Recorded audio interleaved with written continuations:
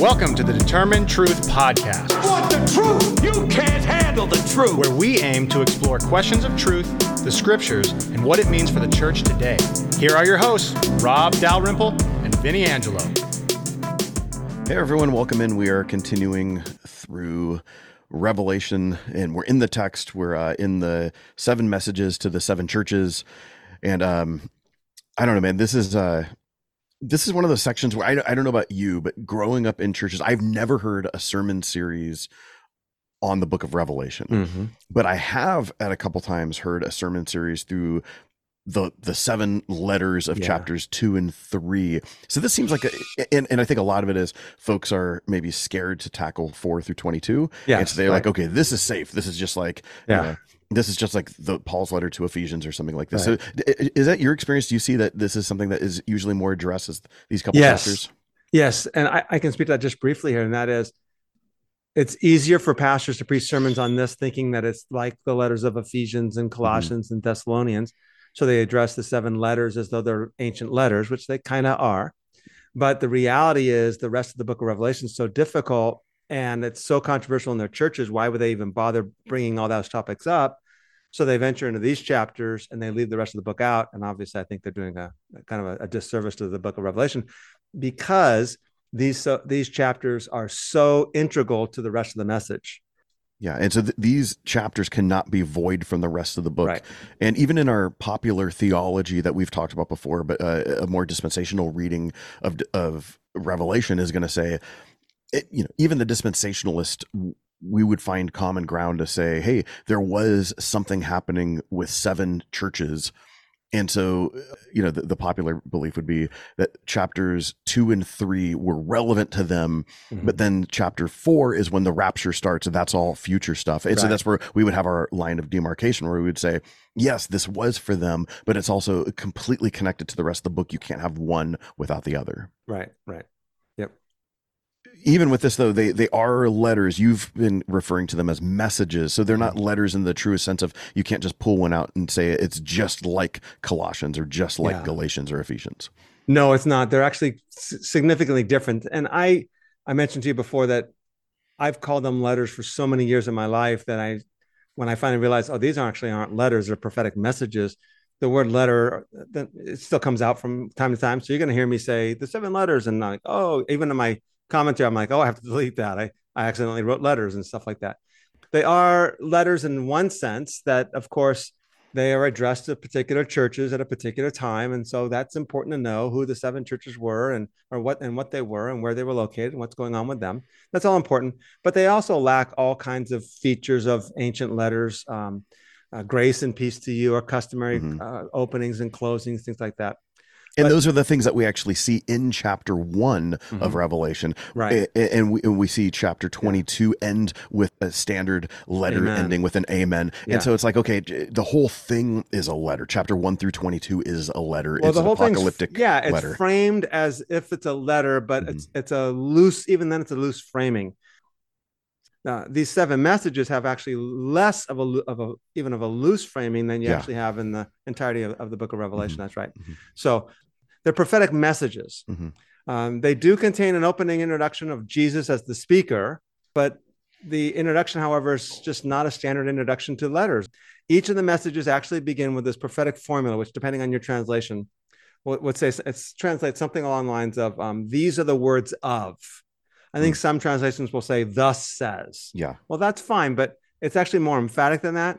And this expression is used like a couple hundred times, I believe, in the prophets to introduce a prophetic saying from God. So Jesus is not just speaking to the churches, he's speaking prophetically to the churches, or John speaking prophetically to the churches, as if the words of Jesus or the words of God are now actually the words of Jesus. So very significant. With that too, because you're like, chapter 2, verse 1, you just referenced the second part of verse 1, which would say, in my translation, the words of him who holds the 7 stars. But even when you back up from there, when we read a typical letter for, we'll use Paul because he wrote 13 of them. Paul will write to the churches of Galatia, to the church at Rome. Right. And even here, all of these start off with to the angel of the church. And so you even have a difference there where it's it's like, if you're being literal about it, the message doesn't go to the church itself, it's to the angel of that church. How do we take that?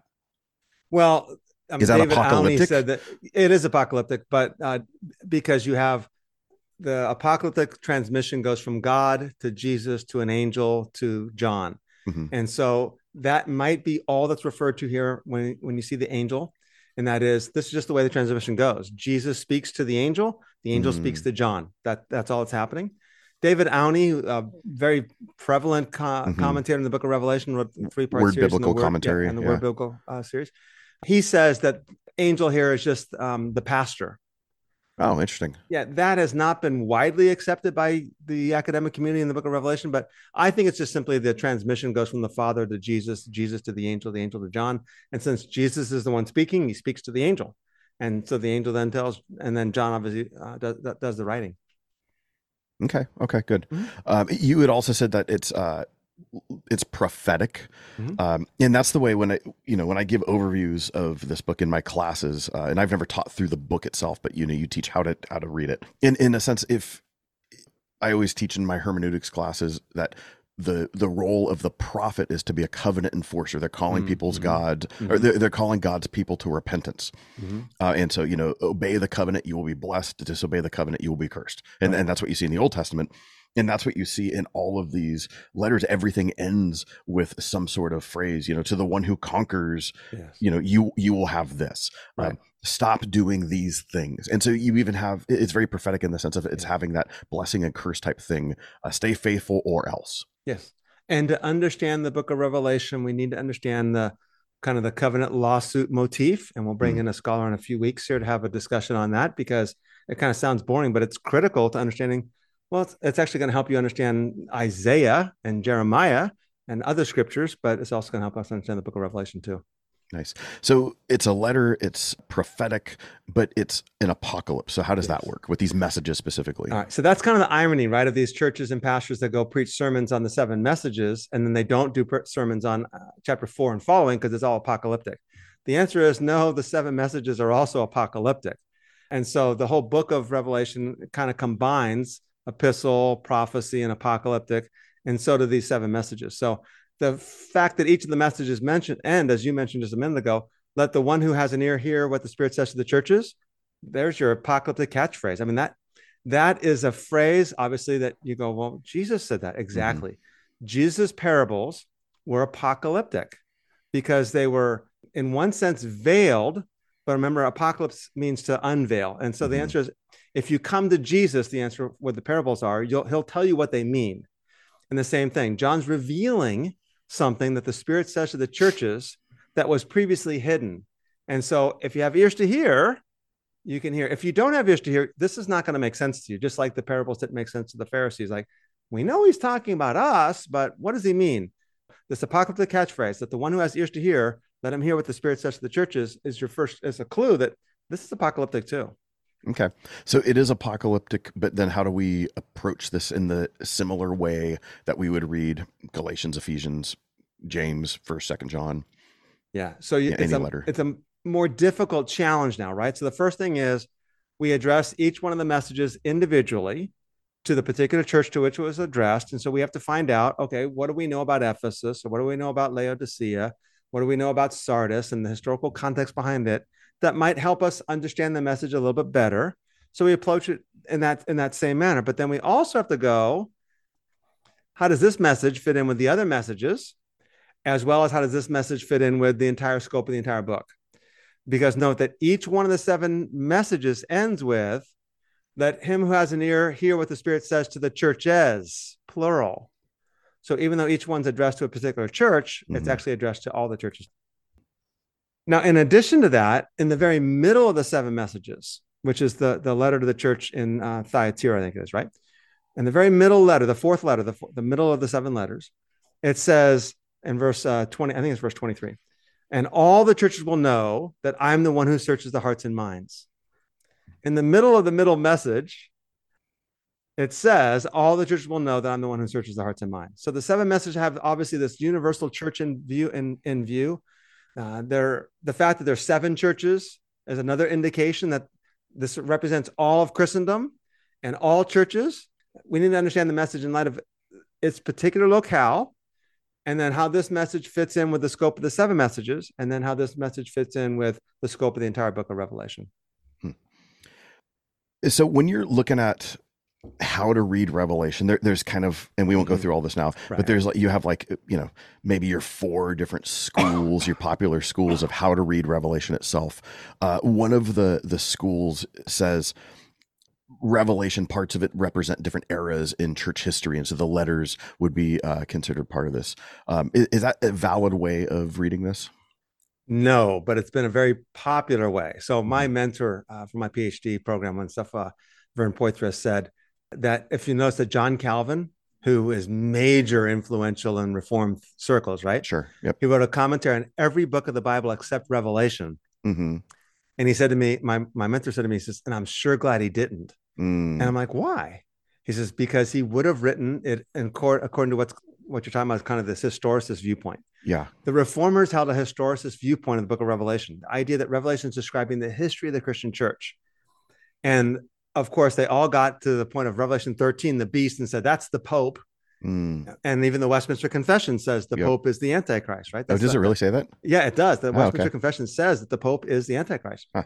And so you have this historicist mentality that says what happens in Revelation 6 happens before chapter 7, which happens before chapter 8, which happens before chapter 9, and all the way through.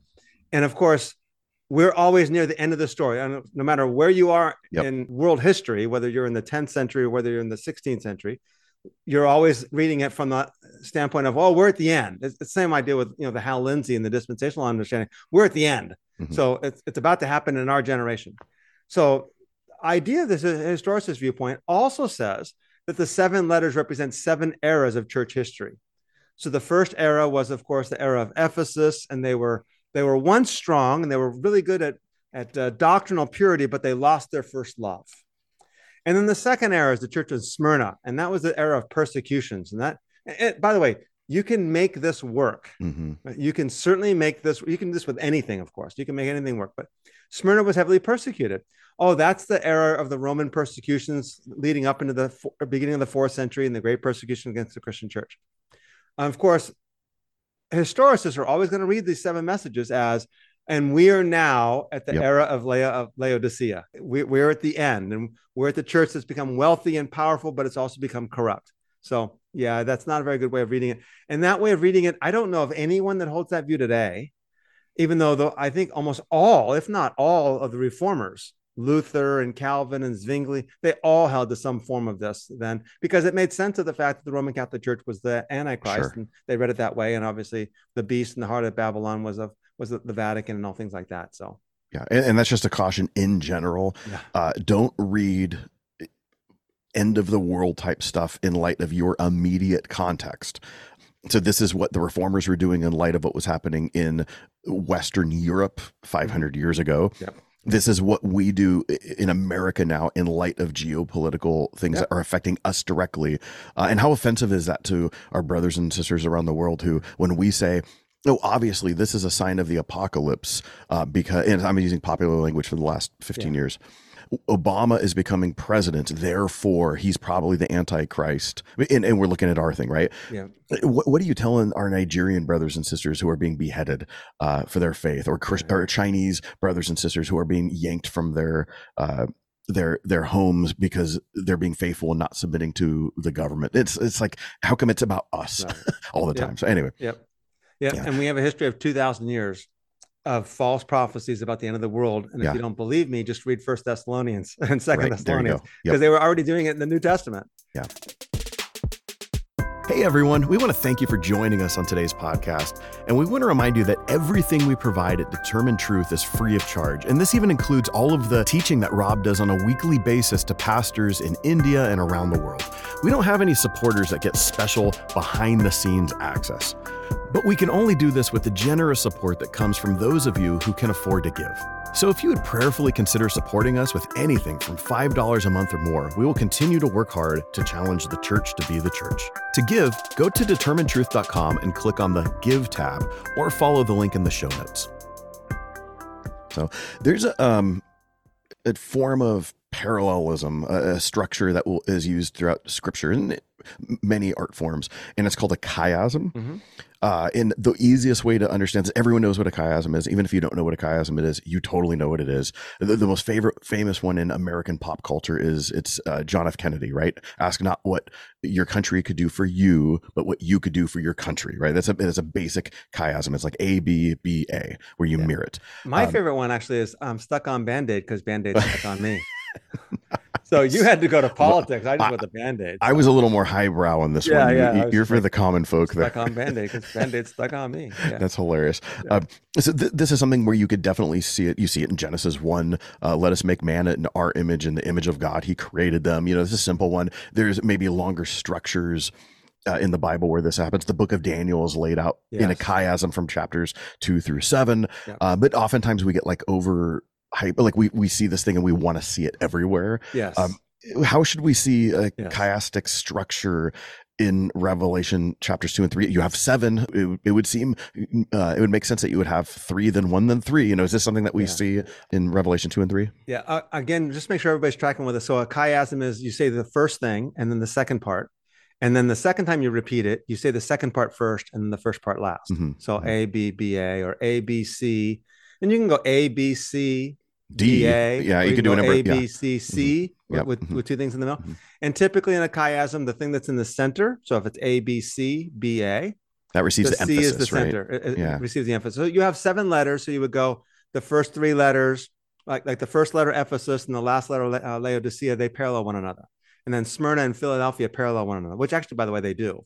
Smyrna and Philadelphia really do parallel one another. Then you have Pergamum and Sardis parallel one another. And then you have in the middle Thyatira. Now, the point of that actually is, and by the way, if you study Revelation at all and the structure of Revelation, there are so many things out there on the chiasms that they found because everyone's looking for them. And if you look for something hard enough, you're eventually going to find whatever you wanted to find. The reason for doing that, however, is that this is actually very common in the prophets. The prophets do this, and they do it intentionally, and they do it often. So Daniel 2 and Daniel 2 through Daniel 7 is it's definitely a chiasm. Yep. You have the vision of Nebuchadnezzar and the 4 parts of the great statue, and then in chapter 2, and then Daniel chapter 7, you have the four beasts. In Daniel 3 and in Daniel 6, you have Daniel's 3 buddies who are thrown in the fiery furnace, and Daniel thrown in the lion's den. In the Daniel 4 and Daniel 5, you have 2 kings who become arrogant and end up becoming like beasts. One king repents and one king doesn't repent. So it's very apparent. It does that. And in fact, Daniel chapter 2 actually is chiastic in itself. That chapter internally is. So it makes sense that John would do this. I, however, don't think John does this. I think you have what I might call a loose chiasm in the 7 letters, but it's very loose. And the thing about a chiasm is that the center item becomes the most prominent item. And that actually is the case in the book of Revelation. So if chiasm or no chiasm, the letter of the church in Thyatira, or the message of the church in Thyatira, is the center of the 7 messages. And that's the focal point. I think what you have actually more significantly is in the 7 messages are what's called a 3-4 pattern. And this actually is important. The 7 seals and 7 trumpets have a 4-3 pattern. Many scholars think the 7 bowls do also. I'm not convinced of that. But the first 4 trumpets and first 4 seals are parallel with one another. And then the last 3 are distinct. In the 7 messages, you actually have, so if you have your Bible, Vinny, or if you're listening here, chapter 2, and verse 7, it says, the one having an ear, let him hear what the Spirit says to the churches. And then it says, to the one who overcomes, I will give. Okay, so the order is, the one who has an ear, let him hear what the Spirit says to the churches, and then to the one who overcomes. Then you skip down to chapter 2, verse 11, and that's the end of the message to Ephesus. The end of the message to Smyrna says, verse 11, the one who has an ear, let him hear what the Spirit says to the churches, and the one who overcomes will not be harmed. Verse 11. Then you go to verse 17, the end of the message to Pergamum. The one who has an ear, let him hear what the Spirit says to the churches. And to the one who overcomes, I will give. So clearly that order still applies in the first 3 letters. But all of a sudden, in the 4th letter, the message to Thyatira, it says in verse 26, and the one who overcomes, and the one who keeps my words until the end. You're like, wait a minute. It's not until 29 that you get the phrase, the one who has an ear, let him hear what the Spirit says to the churches. And in fact, that pattern, the one who overcomes in chapter 3, verse 5, and the message to Sardis, appears first, and then verse 6, the one who has an ear, let him hear. The message to the church in Philadelphia in verse 12, the one who overcomes. And in verse 13, the one who has an ear, let him hear. And of course, in the message to the church in Laodicea, in verse 21, the one who overcomes, I will give. And in verse 22, the one who has an ear, let him hear.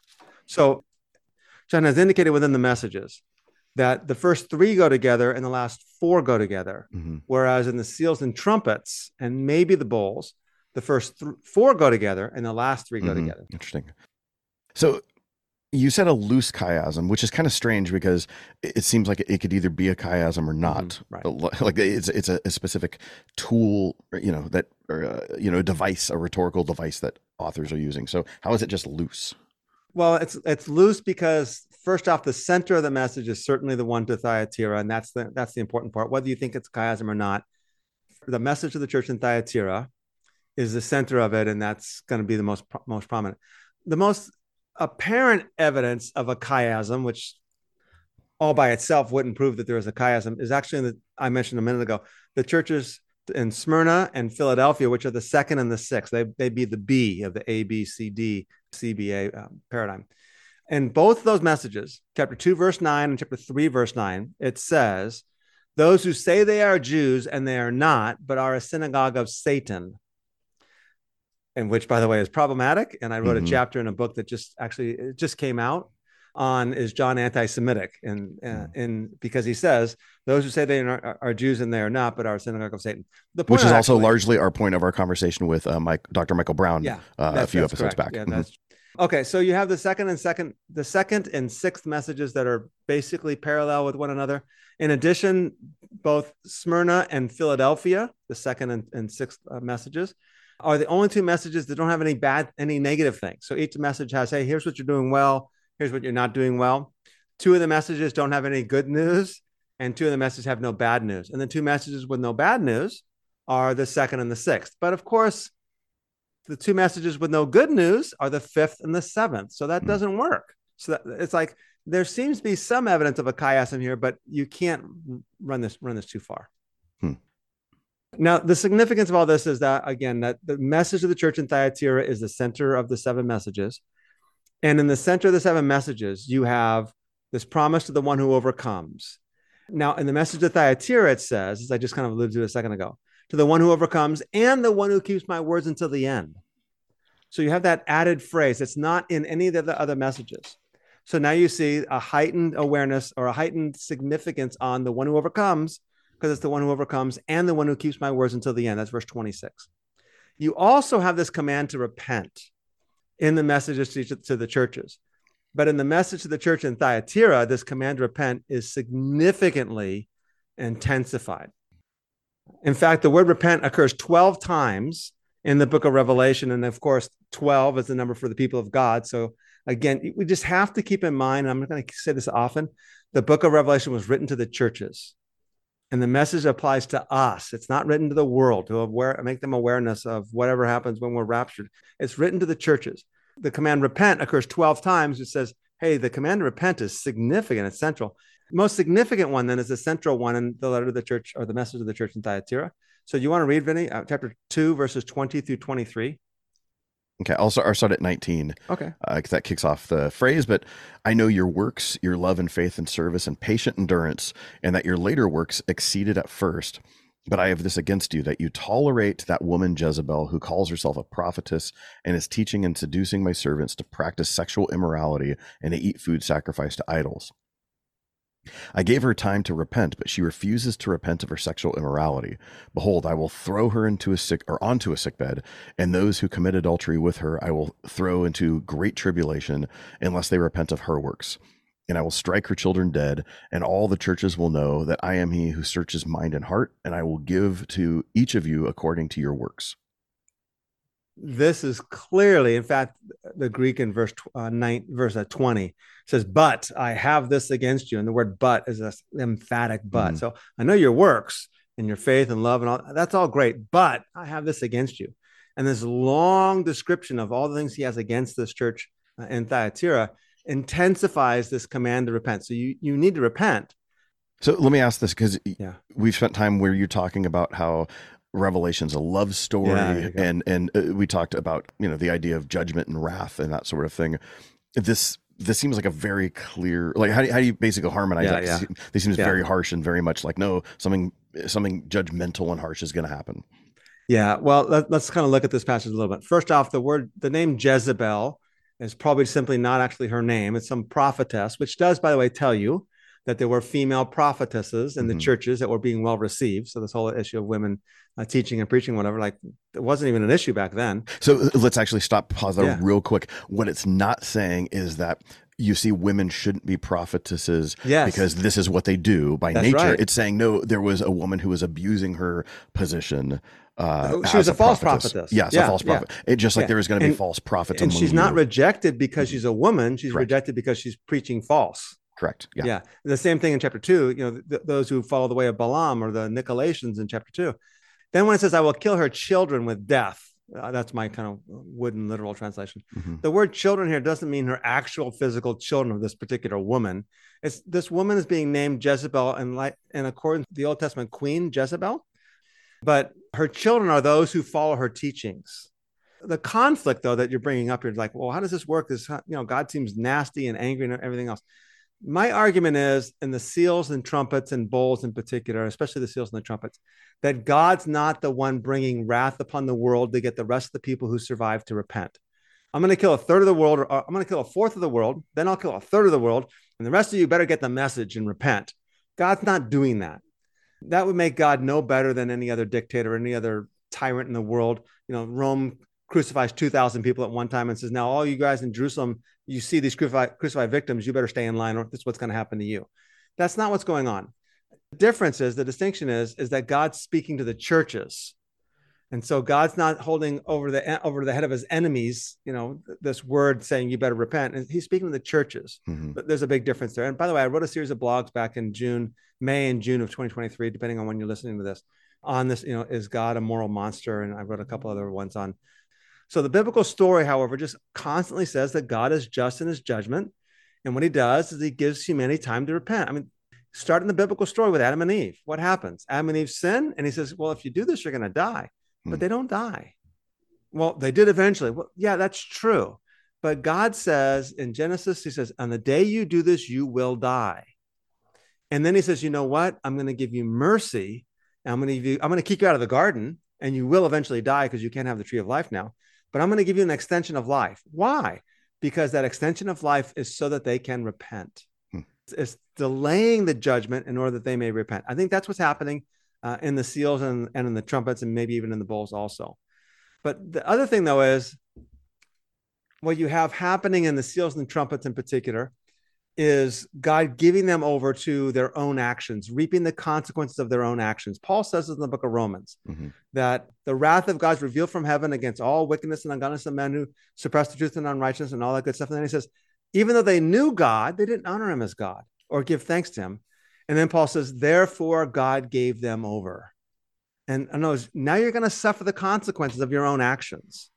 And I think that's what happens. The book of Ezekiel says this also. In Ezekiel 39, verse 23, it says, the nations will know that the house of Israel went into exile for their iniquity because they acted treacherously against me, and I hid my face from them. So I gave them into the hand of their adversaries, and all of them fell by the sword. What's happening in the book of Ezekiel is the prophet's like, hey, God's on your side. He's your covenant God. If you follow his commands and just serve him, it'll be fine. Don't give in to the king of Babylon. But what do? They go to the king of Babylon. So what does God says? Okay, guess what? You want to follow the king of Babylon? I'm going to deliver you to the hand of the king of Babylon. Now you can say God delivered them over to the king of Babylon, and he did. No problem. That's the sovereignty issue. But what's ultimately happening is God says, you know what? What you sowed, you're going to reap. You want to follow Babylon? Babylon's going to come in and conquer you. So I think that's what's going on there. Another point I would say, and that's this. The next thing I say actually is the threat of punishment for those who fail to repent is an act of love, because what God's reminding us of is the consequence of our sins. But he's speaking to the churches. He's not speaking to the nations. He's speaking to those who are already part of his covenant community. The message of the church in Laodicea, he says in chapter 3, verse 19, he says, I correct and discipline those whom I love. Be zealous, therefore, and repent. The idea is that I know what's best for you. We're already in this covenant relationship with one another. I want you to repent. So I'm going to bring this upon you if you don't repent. So it's not, obviously the idea is that it's God's desire that they don't suffer. The next thing I'd say, and that's this: the threat of judgment is aimed at the people of God. God's not threatening the nations. He's threatening the people of God that they need to repent. Now, here's the reason why that's important, and that's this: because God's concern is for the nations. The people of God are the ones who have been called by God, who have been chosen by God to make God known to the nations. And if the people of God go bad, then who will be my messenger? Like Paul says in the book of Romans, like, who will go for us? Whom shall I send in the book of Isaiah? We are the ones who are called to be a light to the nations. So the threat of judgment is not to the nations, but to the church, because the church has already been called by God and chosen by God. They know better. And because the church is the one who is sent out, or the people of God are the one who are called to be sent out to the nations. And if they fail, then what does that mean for the nations? And I think you see this again in the prophet Ezekiel. Ezekiel chapter 36, the prophet says, speaking about how Israel had failed, he says, when they came to the nations where they went, they profaned my holy name. In other words, when the people of God, when Israel went to the nations, they profaned my name, because it was said of them, these are the people of the Lord, yet they have come out of his land. So God says, but I had concern for my holy name, which the house of Israel had profaned among the nations where they went.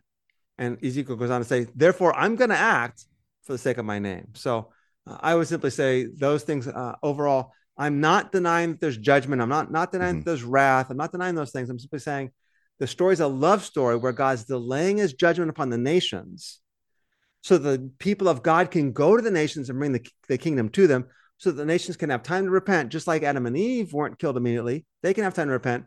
The problem is when the people whom God sends go bad, God needs to say, you need to repent. And so remember, the word repent is to the churches. And that's why the 12 occurrences of repentance are important.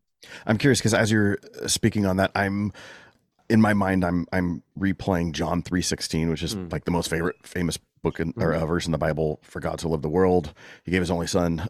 You have this idea in here, complementing what you're saying, as he loved the world. This is the nations. It's not just Israel. Right. But with that, if you continue reading on in John 3 and you go to 17 and 18, exactly.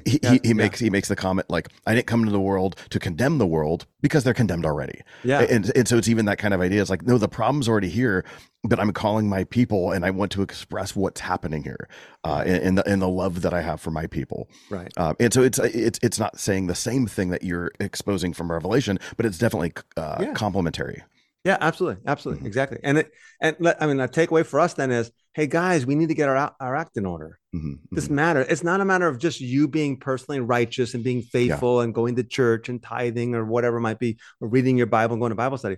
It's a matter of you making God known to the nations. Yeah. And so it also means in our evangelism, it's not, the best method is not turn or burn theology where you're staying. I remember last year we went to Disneyland with my family, and we're walking across the street to get into the main. If you've ever been to Disneyland in Southern California, it's like on a main road. There's Harbor Road, and it's like on the corner there. It's still public property. So you had the street preacher, probably a well-meaning person, and they have the signs of turn or burn, you're going to hell. They have they were actually being respectful, because a lot of those people are not respectful, but they were preaching their message as respectfully as they could. And it's like, I don't think this is the best demonstration of the gospel, because it turns people off. It absolutely does, and it's not coercing people by trying to get them to buy life insurance. It's going to be bad. No, exactly. Yeah. No, I think I even wrote a blog about this, but we went to an Arizona Diamondbacks game here in Phoenix last year, and there was a guy, and he was not nice, and he was not kind. I'm thinking the gospel's about love, and you are not being loving. I think he thought he was loving because he was telling them they're all going to hell. Yep. But it was all about, I'm thinking, who's going to listen to you? First off, no one's listening to you. And secondly, you're turning more people off than anything else. And so maybe the people that I'm walking with right now, I'm trying to disciple. And now they're looking at, I don't want this Christianity after all, because that's what Christians are like. It's really, really problematic. But let's also be clear, and that is this. When we talk about making Jesus known and making God known to the nations, it's not necessarily even with our words. It's by living like Jesus lived, which is a sacrificial love for the sake of the other. He laid down his life for the sake of the other. And do we lay down our lives for our wives, right? Let alone our children, let alone our neighbors, let alone our family members or our neighbors or our coworkers or the people in our community. When we start doing that and loving them as Jesus loved them, we're making Christ known. We don't have to speak. We just have to act. Yeah. We hope you're enjoying the podcast, and we want to remind you that everything we do at Determined Truth, the podcast, Rob's blog, and our YouTube channel, is available on the Determined Truth app. Directions on how to download the app is available in the show notes and on the determinedtruth.com website. Just click on the app tab. One thing that I have discovered, especially teaching in the local church for a number of years, is most Christians have zero understanding of church history. One of the things that we oftentimes think, because we know that there was Christian persecution, but what we think is what happened is we have this idea of the Colosseum and lions and Christians being fed to the lions. And we assume that this is just what happened. We read Acts chapter 7 and the stoning of Stephen. And then right after that, it was just gnarly the whole time for 300 years until Constantine. Right. Is this the best way to understand church history and persecution? And how much does persecution play a role in terms of how we understand what's happening in the book of Revelation and these 7 messages? Okay, so it's obviously not an accurate reflection of church history. The first 300 years of Christian history, there were isolated persecutions in various parts of the empire at various points in time, but not very common, and no empire-wide persecutions until the 300s, until the beginning of the 4th century. That's so you could have one city or region that is experiencing it and another one that is perfectly fine. Okay. Exactly. It just depends on what's going on. It's not a homogenous empire. Like they don't have 50 states and every state has a governor and every state has, counties, and it's not like that. So it has been widely believed for years, although no longer is this widely believed, that the book of Revelation was written during an era of persecution. It seems to describe, hey, you're going to suffer. But I think that's actually the answer, is you're going to suffer. It doesn't mean that you are now. So Revelation is written with this understanding that if you proclaim the gospel of Jesus Christ, you will suffer. I think, by the way, Jesus' own teachings are going to say that to disciples. Yeah. So you read the gospels this way. Hey, if you go out and do this, they're going to put you out of the synagogues and kill you and think they're offering service to God. It's like, that's actually John, the Gospel of John I just quoted there. So I don't think necessarily, and it's widely believed today that Revelation was not necessarily written during a time of persecution. But, we had last week on Dr. Mark Wilson on, and he believes in an early date for the book of Revelation. And one of the reasons why he does so is he says it makes sense of persecution and suffering that it was written during the time of Nero or just after Nero's death. And for the next couple of years, things were tumultuous for Christians. And so he places the date of Revelation for that reason. But most scholars today, I think, and I can probably say most scholars today, don't believe that Revelation was written during a time of persecution, but where persecution was maybe like in Smyrna, you're going to suffer persecution even for 10 days, but that doesn't mean that other places are. So one of the things that we see, and I'm going to make an oversimplification, but in the letters that we see, so from Romans through Jude, you're pretty much dealing with a church who needs to be corrected in most of the letters. You do have some exhortations and some encouragement, but there's a lot of correcting, knock this off. Yeah. And then the thing that you see in most letters is an aspect of warning, not necessarily from what's happening outside of the church, but warning from within. From false teachers, this sort of thing. Right. Where do we see this, and how does this play in with the 7 messages, especially false teachers that are happening within the church? Yeah. And so first thing to be aware of, right, is almost every book of the New Testament was written to deal with false teachers. They were prevalent then. And I think that's an important thing, because I don't think many Christians go to churches today thinking, I got to be on my guard against false teaching.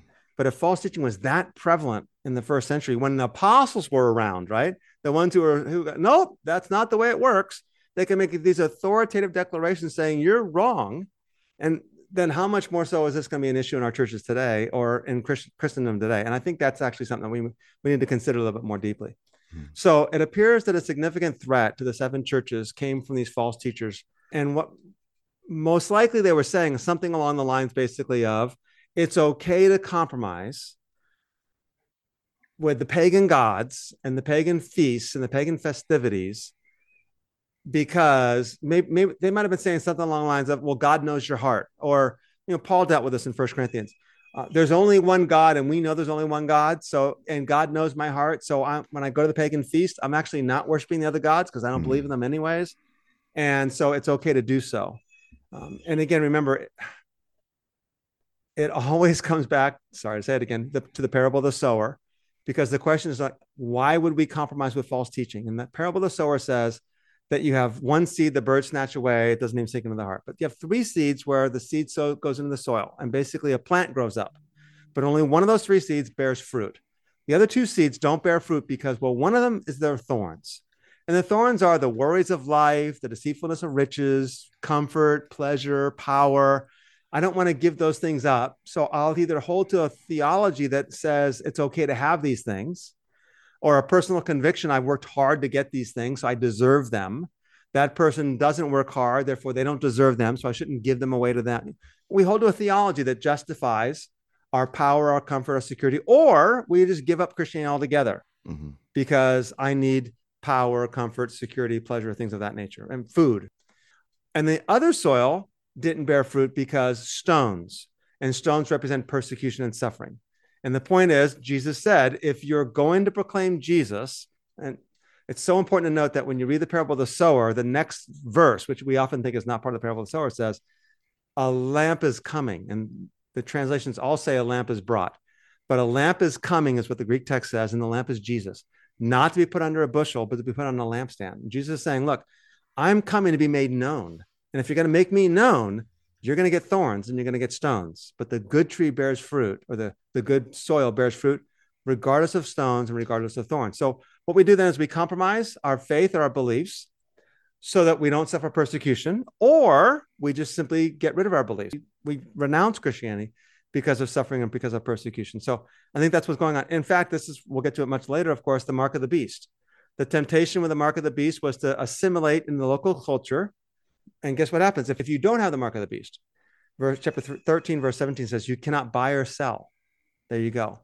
In a fragile Roman economy where food was scarce and food sources were common, and you needed to be able to participate in the economy, you can't buy or sell without the mark of the beast. And it's likely compromising with society in some way, shape, or form. So what's probably happening then, I'll give a brief here and we can discuss it more as we proceed, is threats within the churches. They were either facing pressure or maybe actual threats within the communities, and not every church was, to compromise with the Roman imperial cult so that they can participate in the economic system. And maybe even so they can avoid persecution, but at least one of those two. You just mentioned the phrase imperial cult, and I think we talked about this with Warren Carter. It might have been someone else. I remember talking about it with a guest, but that's something like probably one of those terms anytime you're studying New Testament studies and you're looking at the culture around what's happening, that's one of those terms we need to remind ourselves of because it's such a prevalent background to their world. Can you define what that word means and the concept of it? Yeah, so it's really complicated. And the reason why it's complicated is because our world is so different. We have clear boundary markers between church and state. I mean, they're fuzzy, but they're still pretty clear for the most part, right? Even in a Christian nationalism that we've talked about, it's not what this is. No, not at all. So in the ancient world, you simply don't divide up. By the way, the idea of dividing things up is actually a result of the Enlightenment. So before that, religion, state, politics, economics, they were all highly intertwined and all had to do with one another. Let's look at one of the 7 messages. If you want to read chapter 2, verses 14 and 15 to kind of get started here, and we'll kind of put it in that context and then we'll discuss. But I have a few things against you. You have some there who hold to the teachings of Balaam, who taught Balak to put a stumbling block before the sons of Israel so that they might eat food sacrificed to idols and practice sexual immorality. So also you have some who hold to the teaching of the Nicolaitans. Therefore repent. If not, I will come to you as soon and war against them with the sword of my mouth. Okay. So the Nicolaitans are actually mentioned in the letter to Ephesus also, which is the first letter. And now they're mentioned here, but we have no idea who they are. And so it's another thing about biblical interpretation, right? John's readers probably knew who they were, so he doesn't explain. But it appears that the situation in Pergamum might have been that some false teachers were saying that it's okay to eat food sacrificed to idols, which was obviously very significantly intertwined with the Roman imperial cult. One commentator says it this way. I think this is G.K. Beale. The imperial cult permeated virtually every aspect of city and often even village life in Asia Minor. And Asia Minor is where the 7 churches of Asia are located. They're actually we discussed this with Dr. Wilson last week. They're in the west coast of modern day Turkey, which was known as Asia Minor. And then Asia is a province in the west coast of that. So he goes on to say, so that individuals could aspire to economic prosperity, which I'm not sure that prosperity actually was something they were aspiring to, but greater social standing also, only by participating to some degree in the Roman cult. Citizens of both upper and lower classes were required by law to sacrifice to the emperor on various special occasions. It was almost impossible to have a share in the city's public life without also having a part in some aspect of the imperial cult. Now, let's do this, Vinny, since we're running a little bit low on time. Let's introduce this topic today, and then we'll finish it a little bit more thoroughly next week. And I think hearing it twice might actually help a little bit. So there are some books I've recommended in the past, and I know some have liked them and some have not liked them or whatever, but they're called like A Week in the Life of. Yeah, fantastic series. It's a fantastic series of books written by biblical scholars, typically New Testament scholars, Roman historian scholars. I think Gary Burge wrote a book called A Week in the Life of a Roman Soldier. Yep. There's a book, A Week in the Life of an Ephesus. It's a week in the life of a woman. Of a slave.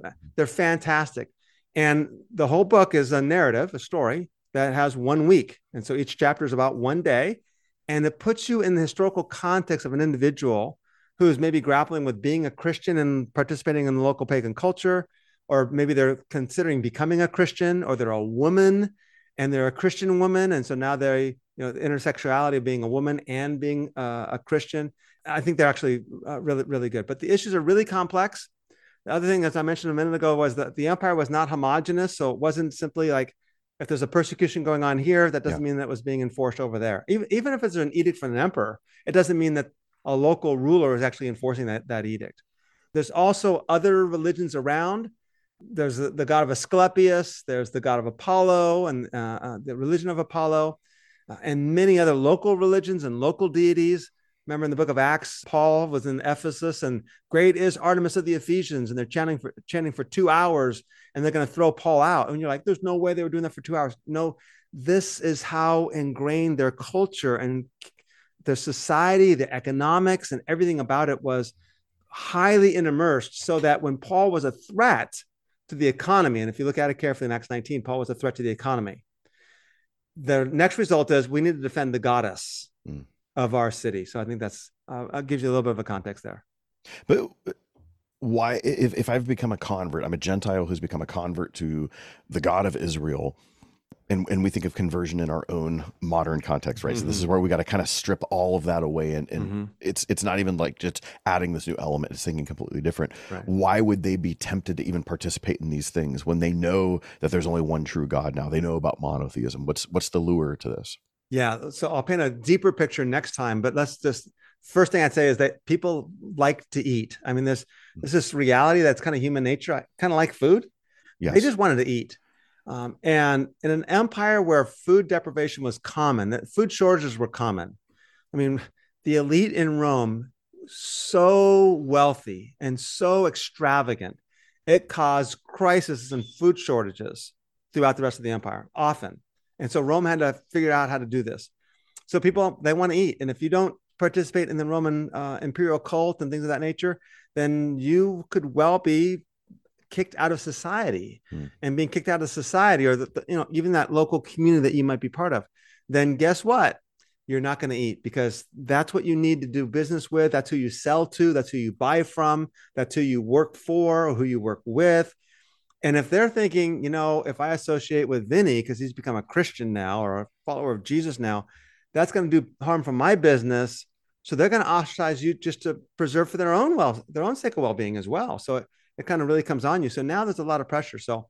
And while we talk about cancel culture, whatever that is, and there's nuances there, and we think that's the biggest injustice, this is in an honor and shame society where, like, you literally could push someone out of society and just not associate. And for us, that means, okay, I might not have a big of a voice or something like that. This means I might not have the ability to get the basic resources that I need for. You might not get work. and if or be able to buy something or be able to sell some. These are day laborers who live day by day trying to find food for the next day, and to be ostracized from a trade guild. And trade guilds were communal functions. Think of that becomes a social club also. Okay. Like the Freemasons, things like that. Yeah. You think of those kind of clubs, which might not be as prevalent today as they were 50, 75 years ago, but they were like religious in one sense, but they were more also social. Yeah. And people have, these golf clubs that they join or these knitting clubs that they join. And so to be ostracized from that meant to be ostracized from your community, and therefore had serious economic implications. Well, and I'm even thinking of like serious blue collar towns where you have like longshoremen, and your dad and your grandpa were longshoremen, and this is just what you do in your whole community. Your uncles, everyone is this, and to do something that would go against that, you're not just losing your job or whatever, you're losing your entire community. Yes, and your dad might be losing something too. Yes, right. Yeah, that's actually a good coal mining towns or things of that nature. Exactly. And all of a sudden, you're doing something else, and that's exactly right. Yeah. So, was it possible for a Christian who's trying to be faithful to participate in some of the activities, not others? I had this conversation this morning with someone where he was like, "Can a Christian watch this particular show?" And it's always trying to find the rules of like, what are we allowed to do? What are we not allowed to do? Right. Which tells you that the problem's actually not in the answer. The problem's in the question. Yes. Yeah. Yeah. So could they, how would they work with that? Yeah. The answer is Jezebel and the prophetesses and the other prophets and the Nicolaitans were saying, yeah, you can. And John's drawing a very hard line saying, no, you can't do this. By pledging allegiance to Jesus as Lord, Jesus is the only Lord, and therefore Caesar is not. And again, we got to get our hands around the fact that this isn't just religion. It's the imperial religion that says the emperor Caesar is Lord. And therefore to affirm that Caesar is Lord means you're saying Jesus is not. And so John's drawing up, and we'll discuss this before. Let's kind of wrap this up maybe by asking the question of what this means for us today, right? Okay. Because it's so easy to have this conversation and putting it into an ancient context that we think, oh, it's like that. But I think, and I kind of alluded to some of these already, where I think we have bought into false prophets and false prophecies a whole lot more than we think. And I wonder what John might be saying to us. I don't know. What do you think about some of that and maybe some of the applications of this as we finish up? And then we'll just jump into this topic more detail next time. Well, the low-hanging fruit in the American church especially is to go after something like the prosperity gospel, the health and wealth stuff, where, in that theology that says God wants you to have these sorts of things and that's a sign of his blessing. Right. And I think it's really easy and there's a lot of overlap where many Christians would say that's wrong. And we could, kind of stand arm in arm. The difficult thing becomes the stuff that's not as obvious or that's much easier to justify. A guy that, this would be a longer conversation we won't get into, but when we did the series on the book of Acts, we had Dave Shields on, Dave and Kimberly Shields. And Dave, his story we've documented. And when I got to know Dave when we were at the same church together, I questioned this. I posed the question to him, like, when should Christians feel bad in America about how much stuff we have, especially as he was describing living amongst the kids in Kenya and the garbage dumps and, or living in the Philippines and that sort of thing. Right. And there's an aspect, and this is a guy who's lived that life, right? Yeah. Where he didn't give me the correct formula, but there's an aspect of saying, like, you shouldn't feel guilty for where God has placed you. He's sovereignly put you in America in this time and place. And so you can't control that, right? But it's also that challenge of what do you do with that, and how are you thinking about these possessions, and how are you using them? And there's not a clear like yes or no. Like, do I become this ascetic person where I renounce everything I own, and do I live? We have a huge homeless population in my city. Do I just go live amongst them now? Is that what I'm supposed to do? Exactly. So I don't know. It's just one of those bigger things that I'm not going to say it doesn't matter how we end up. It does, but the ends don't justify the means. Like, the process matters in how we think about these things, because that's part of our sanctification. If the phrase I would use in my tradition. Right. And if someone asks us the question, the answer is that's between you and the Lord. That's something I can give you help in terms of how to frame the question, but I cannot give you any help in terms of how to answer the question. Yeah. And so, 1 John says, do not love the world or anything in the world. For if anyone loves the world, the love of the Father is not in him. And so that's the first question. It's not a matter of what possessions do you have. It's a matter of whether or not you love them. And you can have a love for possessions and be poor, right? I mean, that's easy. So that's the first thing. That is, what are we doing with our wealth? What are we doing with our power? What are we doing with our privilege? And it's not a matter of do we have these things, therefore it's wrong. It's like, no, we have these things. And now what do we do? I said before when we discussed this in the book of Gospel of Luke, and that is, Theophilus is one of the first people I want to talk to someday. Yeah. Because like, how did you do it, dude? If you read the book of the Gospel of Luke, it's basically condemning everything you are and were. So what do you do with this? But I highly recommend Richard Foster's book, The Freedom of Simplicity, especially starting in chapter 5 and the rest of the book. It is a tough read. It's going to challenge you. It's going to undermine some of your beliefs. If you're married, make sure you read it with your spouse, because you can't have one of you having certain beliefs and the other one, because it's tough. But it challenges us, and it talks about simplicity. And one of the things it said there, Vinny, was it said, the answer isn't necessarily selling all your possessions and going in and living in a monastery, because you might take the wrong attitudes with you there. And so that was actually, it's like, what are you doing with your power, with your possessions and things of that nature? And how are we using this for the sake of the kingdom? I think that's where we start. Yeah. As people who, you and I, we're not the same age. You're actually really old, but we kind of overlap generations a bit. Dude. I know, right? Sorry. Well, you have a grandkid. I only have a 5-year-old, but that's just because I started late. But I don't know the spiritual condition of Princess Diana. Peace be upon her. She died, 25 years ago or whatever that was.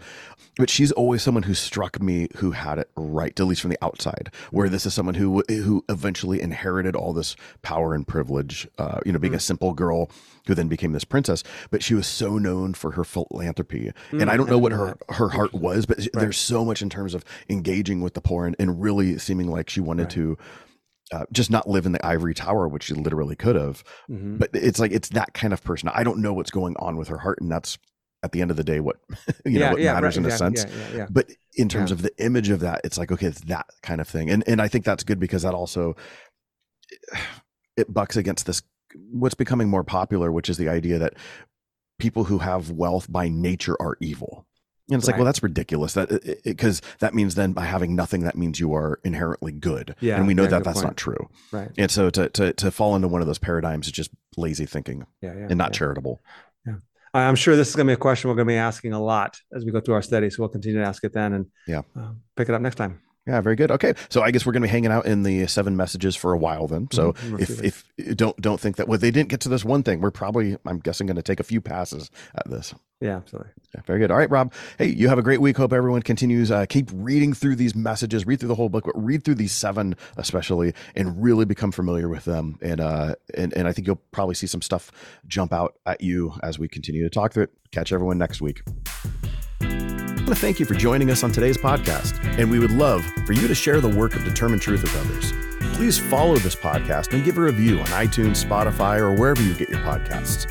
Your review will go a long way towards helping others find this podcast. Then share it with others so that we can get the word of the gospel of the kingdom to more people.